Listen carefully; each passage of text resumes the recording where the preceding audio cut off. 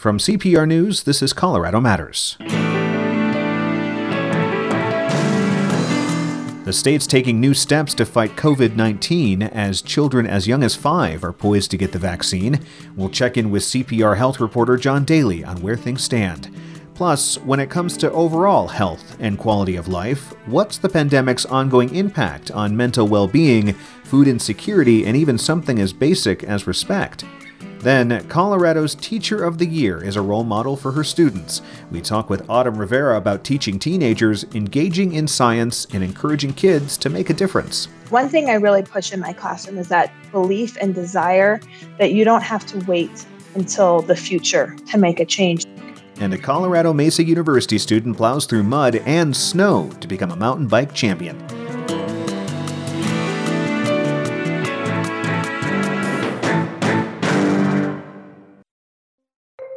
Support for Colorado Public Radio comes in all shapes and sizes. You might give monthly as an Evergreen member or contribute during fund drives. Maybe you donated your car or gave a gift of stock. For all the ways you support CPR, thank you so much. Your generosity is deeply appreciated. Thank you for bringing trustworthy news and timeless music to listeners across Colorado. Explore all the ways to give on the support page at cpr.org. It's Colorado Matters from CPR News and KRCC. I'm Nathan Heffel. This is a critical week for kids and the COVID vaccine. The Centers for Disease Control will make final recommendations for children ages 5 to 11. Meantime, there are new measures to keep the virus from spreading in Colorado. CPR health reporter John Daly is tracking all the developments. Hey, John. Hi there, Nathan. So let's start with the key metrics. What are we seeing overall? Well, things are not looking good. They're trending in an unfavorable direction. There's just no question about that. And frontline providers, public health leaders, the governor are all ringing alarm bells. There are now more than 1,200 COVID-19 patients hospitalized in Colorado. That's the most since December. And nearly 80% of the people right around that number in the hospital with coronavirus are unvaccinated. And what kind of toll is that taking on doctors, nurses, and other hospital staff? Well, almost 4 out of 10 hospitals in the state expect to be short-staffed in the next week. Here's Dr. Anuj Mehta, a pulmonologist with National Jewish Health and Denver Health. He serves on the governor's Expert Emergency Epidemic Response Committee. It's no longer a question of ventilators. It's a question of safely staffed beds. Like if you typically have one nurse for 2 ICU beds, and now you're asking that one nurse to care for 4 ICU patients, that's not safe anymore. And this is especially an issue in more rural parts of the state where it's just much tougher to adjust to a surge in patients. Frontline providers say healthcare workers are exhausted heading into their 20th month of the pandemic. If the hospitals fill up too much, everything gets more challenging, right? Resources get scarce. Hospitals need to move people around. Staffing gets pinched. Frontline nurses and doctors have to work longer shifts. And the potential to compromise the quality of care just grows. I see. But Governor Jared Polis has issued executive orders in response to this concern. How are they supposed to help? Well, there are 2 key health orders. The first allows hospitals and freestanding emergency departments to decline to admit or treat some patients so they can be transferred to other facilities, and that's even over the patient's objections. The other clarifies when emergency decision-making measures called crisis standards of care can be activated. It also directs the state's insurance division to prepare emergency rules to help address these staffing shortages that we've been talking about. Now tell us more about these crisis standards of care.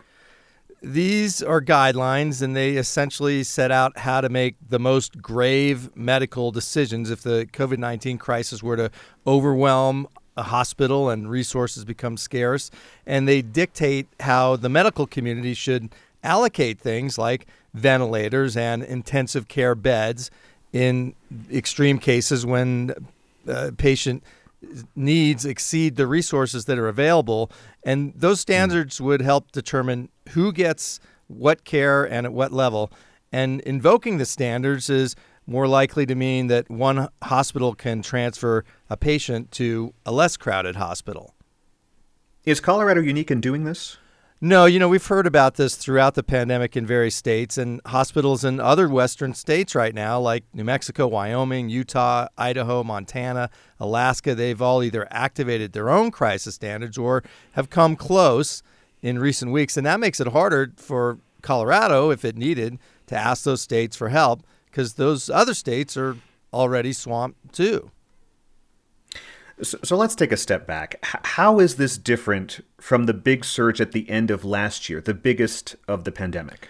Right. Very important to bring this context. We had more than 600 more people hospitalized with COVID in early December, so almost a year ago, and probably even greater worries about capacity. And we didn't have any vaccines, or they were just starting to roll out at that point. Now doctors are treating patients for all the normal things like replacing joints or heart issues or trauma on top of COVID-19, right? And this time, though, it's particularly frustrating to healthcare workers and the governor and others because it's entirely 100% avoidable. And in a lot of places, half of the eligible residents have chosen not to get vaccinated to avoid this. The state health department also is trying to free up hospital capacity, I understand, with other public health orders like delaying cosmetic procedures? Yeah, that's right. This is another public health order that came down Sunday. It requires hospitals, hospital-owned ambulatory surgical centers, and outpatient surgery centers to delay cosmetic procedures for up to 6 months if it would not cause harm to life, limb, or function. The CDPHE, the state health department, also extended another public health order to try to control the spread of the virus. It requires face coverings in some settings, and it requires hospitals to provide the state with information that helps the state assess statewide capacity to provide necessary medical care and services. And one other new public health order requires providers to give second shots of the COVID vaccine and any additional or booster shots, regardless of where someone got their prior vaccinations. Now, sticking with vaccination, you mentioned earlier that 80% of the people in the hospital with COVID-19 right now are not vaccinated. What is the status of vaccinated people here in the state? Well, those numbers are decent. The governor said Monday 80% of eligible Colorado adults have now gotten at least one dose. So that would be the folks over 18. And if you look at our total population, more than 60% are now vaccinated. But as we've been discussing, the rates vary and rural Coloradans continue to lag behind folks on the Front Range. And for people who have gotten vaccinated, what is the latest understanding about getting a booster? It seems muddled right now. Yeah, there's a little bit of confusion here, but here's what the CDC says. It recommends the booster for people 65 and older, the people in the 50 to 64-year-old age group with underlying medical conditions, or those 18 and older who live in long-term care settings. That the CDC recommends they should all receive a booster shot. For people who got the Johnson & Johnson Janssen vaccine, they recommend a booster shot for anybody older than 18. And that would be at least 2 months after getting the vaccine. Now, Colorado seems to be more aggressive about getting the boosters out than even what the CDC recommends, and it'll be interesting to see if it draws any pushback for the federal government. But the bottom line is that a lot of folks, and especially older folks, should be, the CDC is recommending, the state too, of course, should be getting those booster shots. Yep. I see.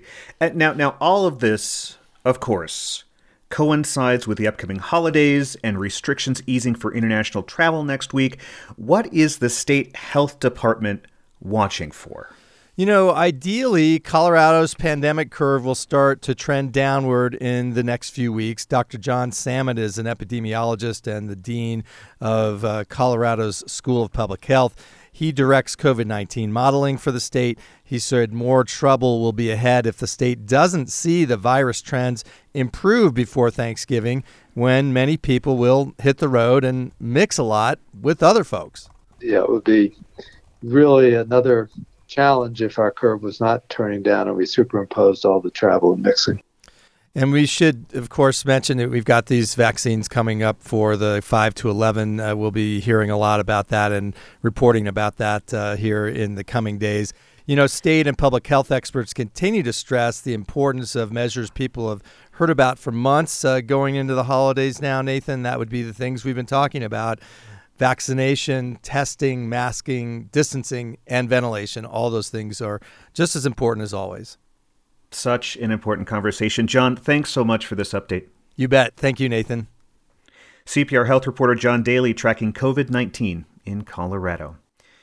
As you heard, COVID-19 has found its way into nearly all facets of our life, from employment, housing, financial security, and even how respected we feel at the doctor's office. So how are Coloradans holding up with all this pressure? A new survey from the nonpartisan health research group Colorado Health Institute provides some answers. CHI's president, Michelle Leek, joins us now to break it down. Hey, Michelle. Good morning, Nathan. Thanks for having me.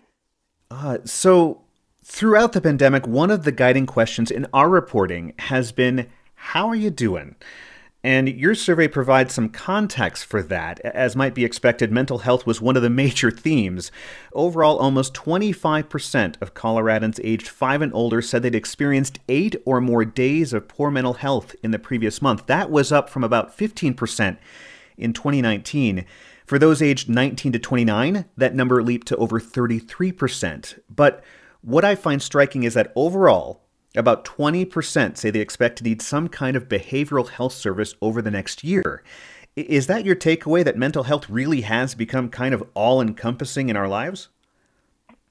It sure is, Nathan. I think that's one of the key findings from the Colorado Health Access Survey. What comes to mind is a term called syndemic, and this is the idea that we don't have a pandemic, but we have cascading and interrelated pandemics. And the CHAS really puts a fine point on the crisis that we have suspected for a long time, but now can quantify the really sort of devastating impact of the pandemic on our behavioral health. And I'm guessing that in the dozen years you've been doing this, there hasn't been anything that impacted the lives of Coloradans more from one survey to the next than this pandemic. In other words, is there anything that doesn't seem to be directly influenced by COVID-19? So I think just about everything in our survey has been impacted by COVID-19. We just heard from John Daly about the sort of micro lens of what's happening in the hospitals and with the workforce and vaccines, and that's sort of the acute episode. But the Health Access Survey allows us to sort of broaden our lens to look at the impacts on housing, on childcare, on behavioral health, and access to even things like oral health care, right? And so we see from the results of the survey that just about every facet of our lives has been touched by the pandemic. And of course, I'm thinking things like access to and the impact of telemedicine, for example, that we have not really thought about before the pandemic. Are there other areas where you perhaps had to adjust your thinking because of the pandemic more than you thought you needed to? Yeah. So you point to telehealth. That's a key example. And I think one of the success stories really that we've seen in the data, like it's all not just sort of doom and gloom. Telehealth, we reacted as a community and a delivery care system sort of writ large in a way that we pivoted quite readily and quickly to telehealth services. And that allowed all Coloradans to at least get some of the care that they needed. And particularly in behavioral health care, we've actually seen an uptick in utilization because of the convenience and the efficiencies that telehealth provides. We certainly So someone, for example, going to see a therapist via their computer as opposed to having to actually go to an office because of the pandemic, yeah? Exactly. So so therapists can ostensibly see more patients in any given 8-hour period, and certainly it's a lot more convenient for patients as well. I also want to turn to food security, the idea of literally being able to afford to eat. Your report says nearly 1 in 3 Black Coloradans between the ages of 19 and 44, that's nearly 33%, reported not eating enough at some point in the past year because they just had trouble affording food. Now that's in comparison to roughly 10% of whites in the same age range. Also, the report includes a map of Colorado, and virtually the entire southern part of the state, from the western slope to the eastern plains, showed food insecurity affecting anywhere from 10 to 12% of the residents.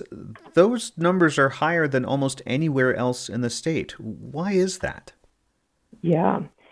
I think you raise a really good point. And overall, the CHAS, the Colorado Health Access Survey, I think, Nathan, one of the most dramatic and key findings is that we can no longer think about health care or health, our health status and outcomes independently of social and economic, demographic, and geographic criteria, right? And so these are all so related. Food insecurity is a great example of that. We do see this very dramatic finding that in the southern part of the state, there is really high food insecurity. That's a rural area. It's a impoverished area of our state relative to other areas of our state. So I think that that's part of it. We've also seen in the metro areas an uptick in things like the Blueprint to End Hunger and food pantries. And I suspect that our delivery of sort of those kinds of interventions may be better in metro areas than it is in rural areas. So is it fair to say that the pandemic shined a light kind of on these disparities that were there, more fully? Are there solutions being brought forward that weren't looked at before across all age groups and races and even geographical areas? Yeah. I think like how I sort of like distill all this information, Nathan, is like, I think it's a story of 3s and 10s for so many things. When we look underneath and see when we start to really examine the disparities and inequities that we see in the data, oftentimes it's a 1 in 3 versus a 1 in 10 kind of dynamic. And so, for example, just thinking about the last year of, are you able to pay your expenses? Are you able to sort of like meet your living expenses? 1 in 3 Black or Hispanic Coloradans reported that they had trouble with that, whereas for the white population, it was only 1 in 10. The same thing about availability and affordability of food. 1 in 3 Black Coloradans report that they couldn't afford food, where it's just 1 in 10 for whites. We see that pattern over and over again when we're looking at housing or the impact of economics. And I think that the programs and services that are getting at these disparities of identifying priority populations, of working in communities, we again just sort of chip away at these really profound and disturbing inequities we see in the data. And Michelle, well, it was a relatively small number, about 148,000, I believe, or a bit more than 4% of the respondents, said they had been disrespected when it came to the healthcare services they had received over the past year. And the reasons ranged from income to culture to ethnic background. Still, 71% said it was the clinical providers who were the source of their dissatisfaction. What do you make of that, and what do you do with that? Yeah. So I think this is one of the new questions that we asked on the survey, and we're just beginning to sort of get a handle on it, Nathan. But we wanted to really understand how consumers perceive discrimination and how they experience that in health settings. And what is clear is that the first reason that Coloradans cited for feeling like they were discriminated or treated unfairly in clinical settings was because of their income or financial situation, and that was closely followed by concerns about race and ethnicity. I think in terms of what we're doing about that is that the opportunity to ramp up and accelerate the work that many, many health providers are doing around cultural competency is a good place to start. And I think that by understanding, by parsing out this data, by really understanding who is experiencing this, we can make inroads, but we have to understand how this is happening and to whom it is happening before we can ever really come up with a full set of solutions. So definitely something to look at and to study as we really digest this survey. Thanks so much for joining us. Hey, thank you, Nathan. Michelle Leek is the president and CEO of the Colorado Health Institute. Their biannual health access survey reflects the quality of life of about 10,000 Coloradans in a number of areas.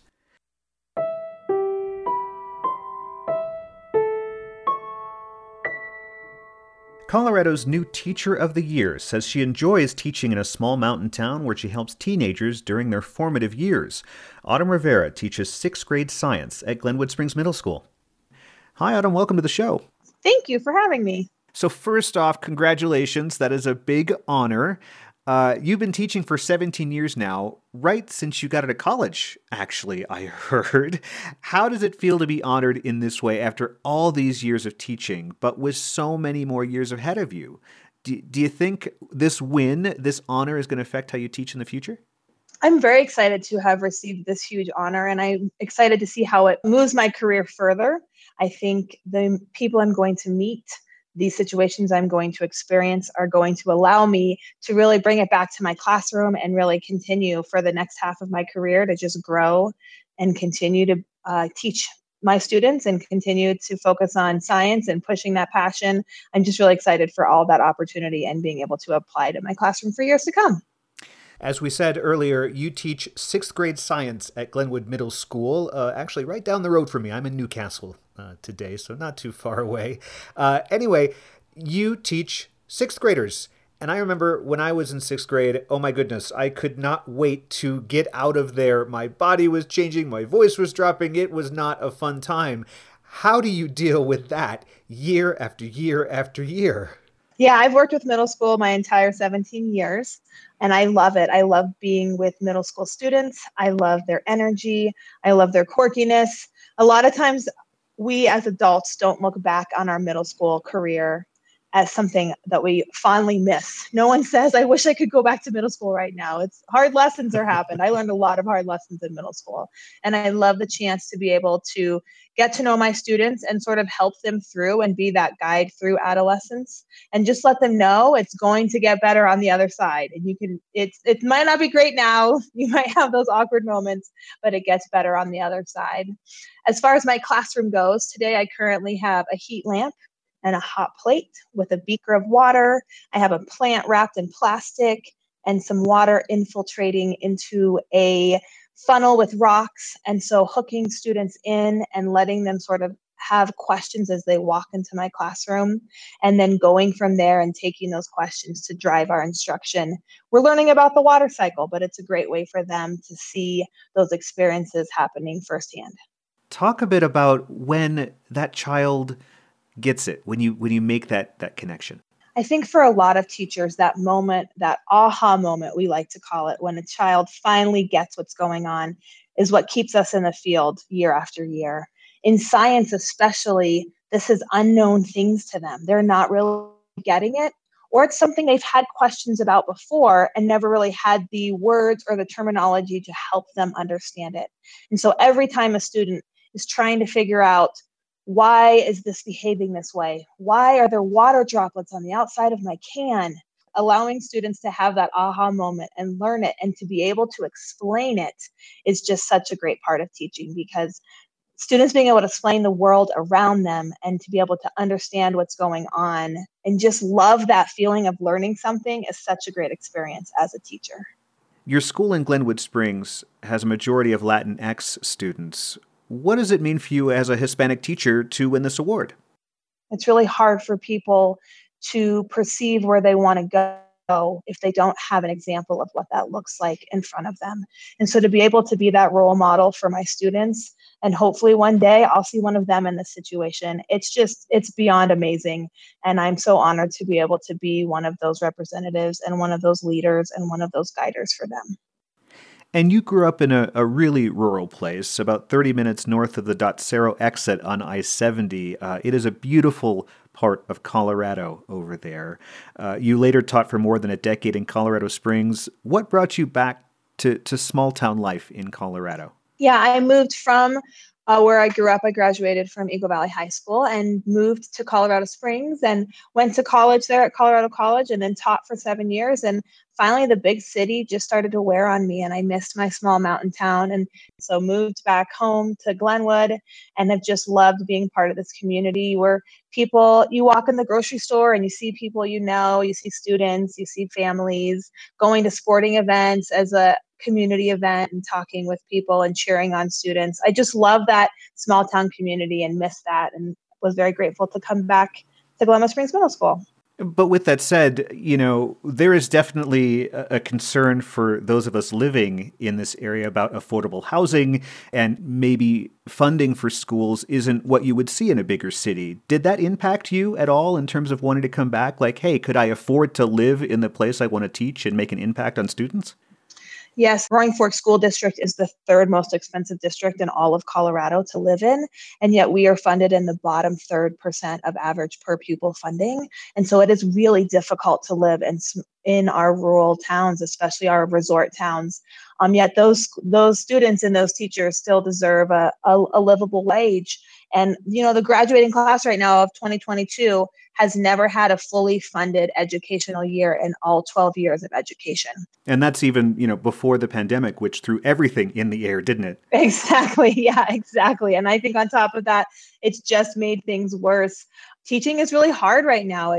I think magically we thought this year we were out of the pandemic and things would go back to normal, but we don't even know the normal we're returning back to, and things aren't normal. We're still working hard and long hours. We're still trying to keep kids safe, and all of that just involves a lot more focus and paying attention of teachers. And so I just worry about that mixed with not really being paid and not being funded as education should be funded. I just worry about the longevity of many of our teachers' careers, as they just might not be able to do it or might not have the desire to want to keep working so hard for not really a lot of money. I feel like we value a lot of things and I love living in this great state, but we need to start really funding education where it needs to be in order to help support our teachers and therefore support our students. It's beyond clear that the pandemic has taken a toll on teachers, and putting the masked, unmasked debate to the side today, I still would like to know, during these past few months, did you ever think about quitting, just throwing in the towel during this pandemic? I don't know a single person that didn't stop and think for a moment, what else could I do? And there were times last year or the year before, and even this year where I've sat and thought, like, could I do something else? And I don't blame those that want to go and try something else, because it is a lot of work. Unfortunately, or fortunately, I love it too much. I love teaching and I love being with my students. I love, having them tell me random things in the morning as they're walking by and showing me the picture they drew. I love hearing about just how they're changing and growing as people. And so until that changes, I think the teaching career is stuck with me. And during this pandemic, you had a group of students which you taught online that you had never met before. That is to say, you had to form a relationship via computer screen and not in person, which sounds difficult for especially a science teacher. So I was with them for a whole quarter. So we started online, and then from there we went back in person. So for the entire quarter, I was together online. But during that time, we really developed a relationship. And I was shocked by that, because I thought, here are students I've never met online. What is this going to look like? And we really developed some strong bonds, to the point that one class, one time we were teaching and I was talking about something gross and the kids were being grossed out by it. And some student piped up and he said, "It's not disgusting, it's science." And we all laughed about it. And we were joking on how that comment should be a sweatshirt. And before we knew it, one of the students' parents worked for All Kids Dental. And he was like, "I'll sponsor you guys." And so the whole class got sweatshirts that said, "It's not disgusting, it's science." And so it was crazy. Who knew I would bond with a group of students that I never even met in person? And when we came back in person, I didn't have them anymore because of cohorting and keeping kids safe. We had to change our schedules, but it was still fun to see them. And I just ran into one of those students today and she had her sweatshirt on. And so those relationships still continue. It's been a year. So yeah, it's really fun. You've been teaching since the mid-2000s, and of course we all know that technology was so different back then, and we've seen massive changes in how students and us, of course, interact with technology, especially with remote learning. With that said, how do you keep your students' attention with all of this technology coming at them during a school day? You gotta work for it for sure, I think. But I think it's possible, and students are used to getting information. We all are used to getting information in a quicker format. I think also not always seeing technology as the evil. It's actually really helpful and has really helped build connections and allow students to connect with each other. I know for myself, I still check in on my past students by sending them a text or sending them an email. I have a teacher Instagram page and a teacher TikTok page so students can follow and we can stay up to date with that. And sometimes it's hard. I'm not going to lie. I still don't understand Snapchat that well, but trying to meet the students where they are really helps just sort of bring out that interest and bring out better learning from them. So you're a TikTok star to your students? You've gone viral on TikTok? I've gone viral on TikTok, but I do have a TikTok page. I definitely used it a lot in the pandemic. It was a great way to connect to my students and meet them where they were. There were definitely some times where I was like, we're talking about states of matter and the kids aren't getting it. And so I have a TikTok video on states of matter that I put on there and the kids would watch it. And I'm like, I know you watched this, so at least you've learned something. So I tried to take the science that I was teaching them and meet them where they were on the devices and on the media that they're used to, so we can still have some science infiltrating wherever they're at. Getting back to this honor, being Colorado's Teacher of the Year, you've said that one of your messages to students is that they don't have to wait to make a change. They can do it right now. Talk about how that played out with Colorado's newest state park, Sweetwater Lake. Yeah, one thing I really push in my classroom is that belief and desire that you don't have to wait until the future to make a change. So many times we tell our students, well, next year, or when you're in high school, or when you go to college, or when you're an adult, and we're always preparing them for the future, and we never get a chance to really have the students experience it right now. And so a couple years ago, I had a chance right before the pandemic, we were studying the Colorado River and its tributaries and really learning how activity in Glenwood Springs and the surrounding area affected how healthy the river was. And in that process, a student of mine who's now an 8th grader made me aware of a lake called Sweetwater Lake that was up for sale.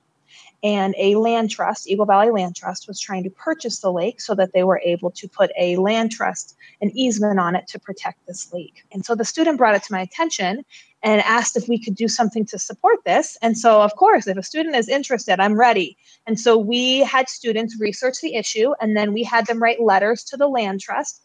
They could choose what side they were on. I did not want to tell them what side. They had to make it based off of their own research. And we wrote letters to the land trust. The students also wanted to raise money, and so they sold their artwork. They did a bake sale, and in the middle of COVID, we sold T-shirts. And so they were able to raise about $600 to donate towards the Eagle Valley Land Trust and purchasing of Sweetwater Lake.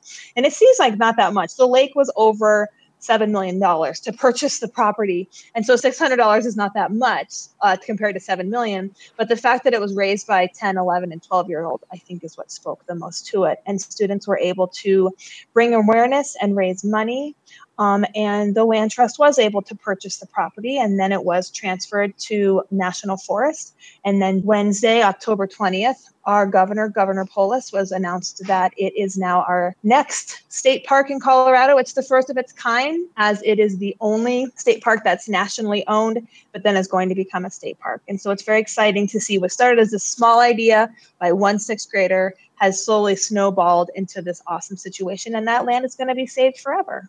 Oh, that's such a great example of how students can really make a big difference. Thank you so much for joining us, and congratulations once again. Thank you so much for taking the time. I really appreciate it. Autumn Rivera is Colorado's newest Teacher of the Year. She teaches 6th grade science at Glenwood Springs Middle School. The honor also makes her the state's nominee for National Teacher of the Year.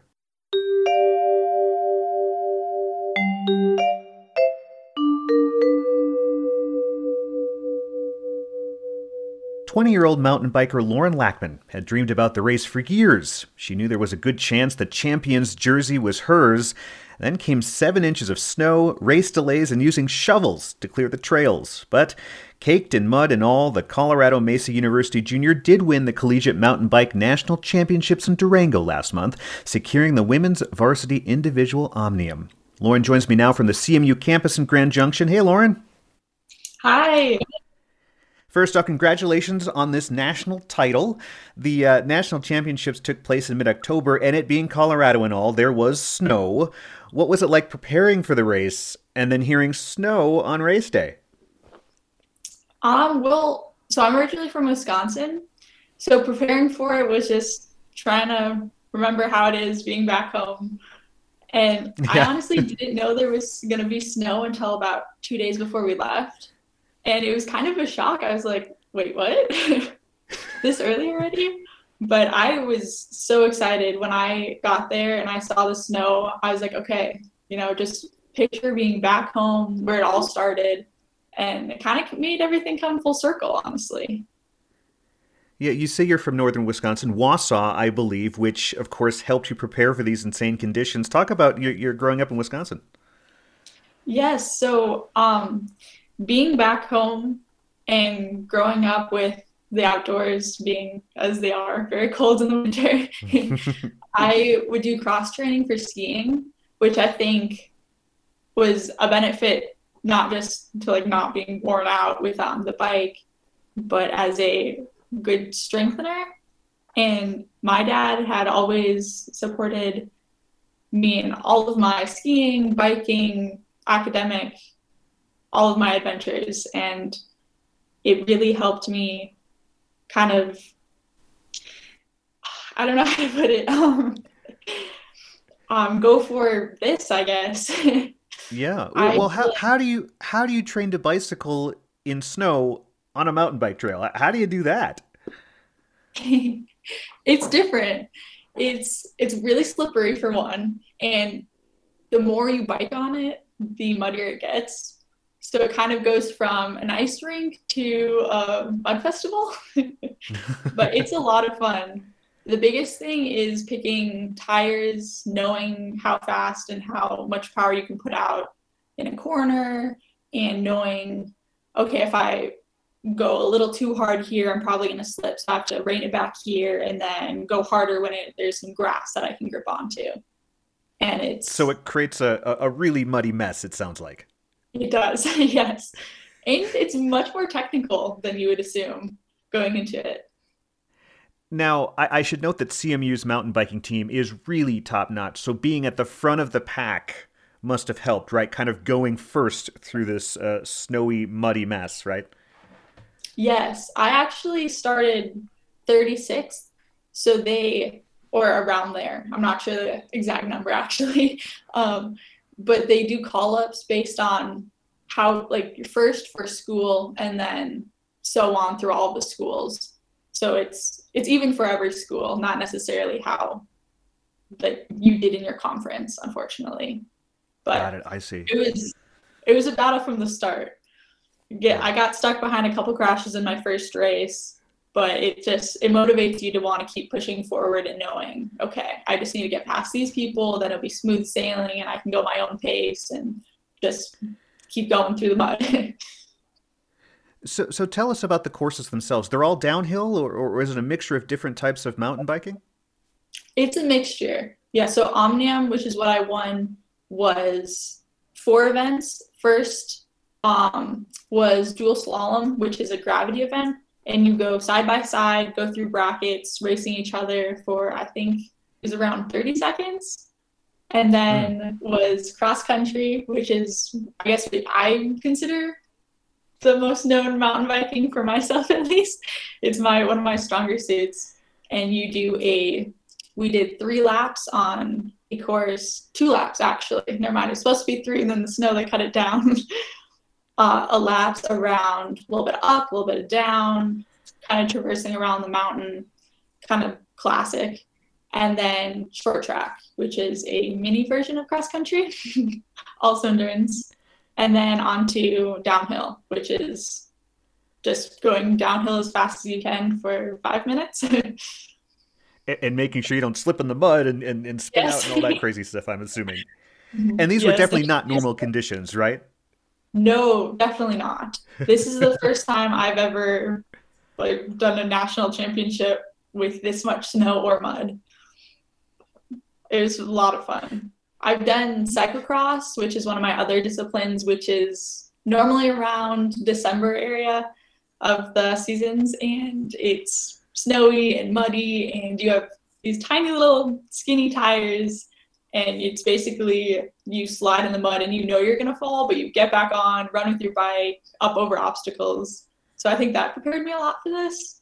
It was does it make it more rewarding that you won given these conditions and how treacherous they were?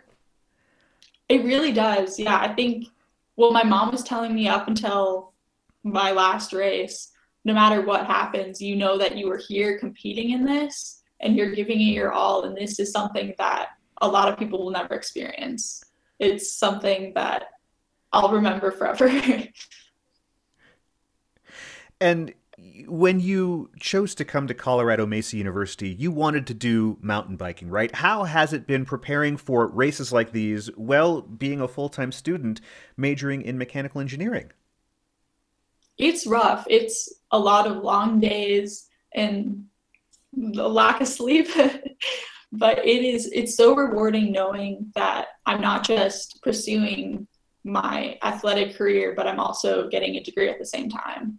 And my coaches and classmates and teachers, they're so understanding of how hard it is being a student athlete, and they just help me through it all so well. And there's so many opportunities, especially here at CMU, to be able to do that, to be able to get an amazing degree, have an amazing time here at school, and to be able to see how far I can go in my sport.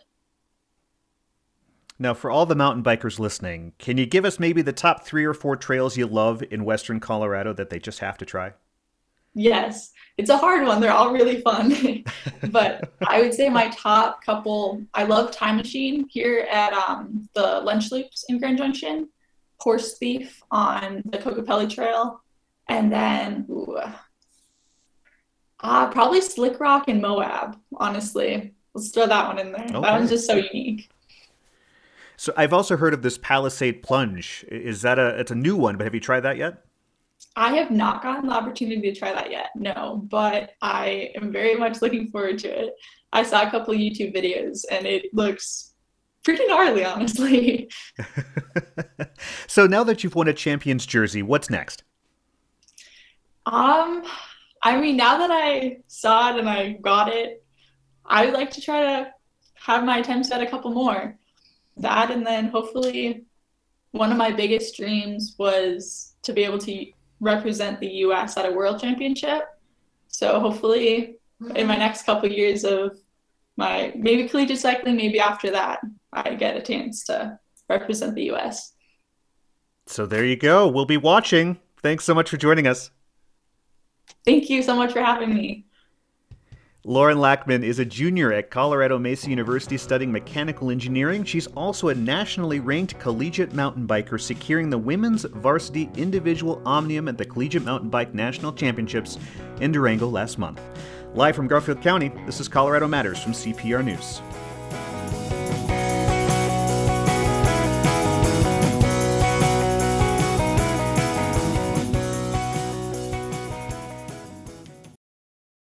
Walk Denver's art districts with CPR and Denverite Friday to kick off Denver Arts Week, presented by Visit Denver, with events across the city and free performances with CPR Classical at the Museum of Nature and Science on Saturday. DenverArtsWeek.com. This is Colorado Matters from CPR News. I'm Nathan Heffel. A new exhibition at the Museo de las Americas in Denver examines history and identity through art. CPR Arts and Culture reporter Monica Castillo toured the gallery with some of the show's featured artists.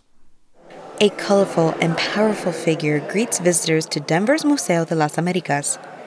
Quetzalcoatl floats over the heads of guests with a royal feather coat in jewel-toned blue, purple, green, and pink. It's one of the first pieces in the new exhibit, Smoking Mirrors, Visual Histories of Identity, Resistance, and Resilience. Emmanuel Martinez's handmade Quetzalcoatl is a departure from the artist's usual large-scale murals. But he says he has a long history with the winged god as one of the early artists in Colorado's Chicano mural movement.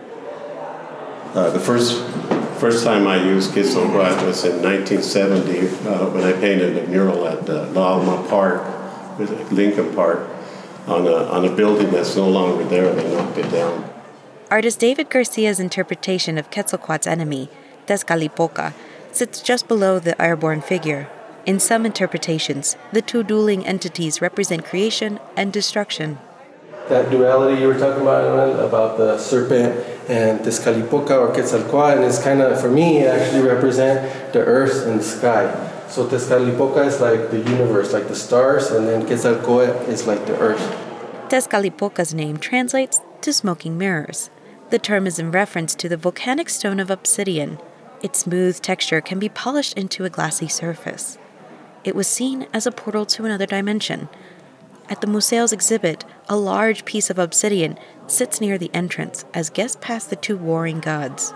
The exhibit draws from history, both real and mythical. Many are reflections of indigenous Mexican cultures, how colonization affected them, and how ancient traditions still survive. The artists span different mediums and generations. One of the exhibit's curators, Lucha Martinez de Luna, is the director of the Chicano-Chicana Murals of Colorado project. It's a group dedicated to protecting and preserving the state's array of murals. Many of the artists featured in Smoking Mirrors are muralists who were challenged with creating something for an indoor exhibition, like Lucha's father, Emmanuel. I've always been around art, and especially public art and murals, participated helping him paint the murals, and also watching how much it affected the community to first have those murals painted in their public spaces. Other artists in the show look back at historical figures, named and unnamed, and their influences on their communities and subsequent generations. There's a celebration of survival throughout the space. For local artist Alicia Cardenas, looking into a smoking mirror is a way to reconnect with her culture on a deeper level. The smoking mirror is our subconscious mind. We see ourselves in a regular mirror, that's our conscious mind. You see yourself in a smoking mirror, and that's the other you. And a lot of people think that other you is a negative side of you, but it's not. It's just the other you. It's the deeper you. It's the spiritual you. Her painting La Llorona is a riff on the old folk tale. Instead of depicting her as a threatening ghost mourning her drowned children, Cardenas sees her as a misunderstood spirit. She used her view of a smoking mirror to portray La Llorona as a Mesoamerican figure who protects women and children. We don't trust ourselves enough. We have these stories embedded into our DNA, but we look to anthropologists to tell us what happened. And that's, to me, not the right way. Other artists comment on the more recent experiences of Chicano and Mexican American communities. In Anthony Garcia's vivid painting, Whitewash 2, the bold colors of a serape are interrupted by white splotches of paint trying to replace the culture that was there. The work represents the violence of gentrification. Over the last 15 years, curator Martinez de Luna has also seen the destruction of her community's murals because of gentrification. She says curating the Smoking Mirrors exhibit was a chance to think about the history we don't want whitewashed. So hopefully the audience can start having these conversations of what I think our American history really tries to avoid and make seem like it didn't happen. Smoking Mirrors is on display now through February 26. I'm Monica Castillo, CPR News.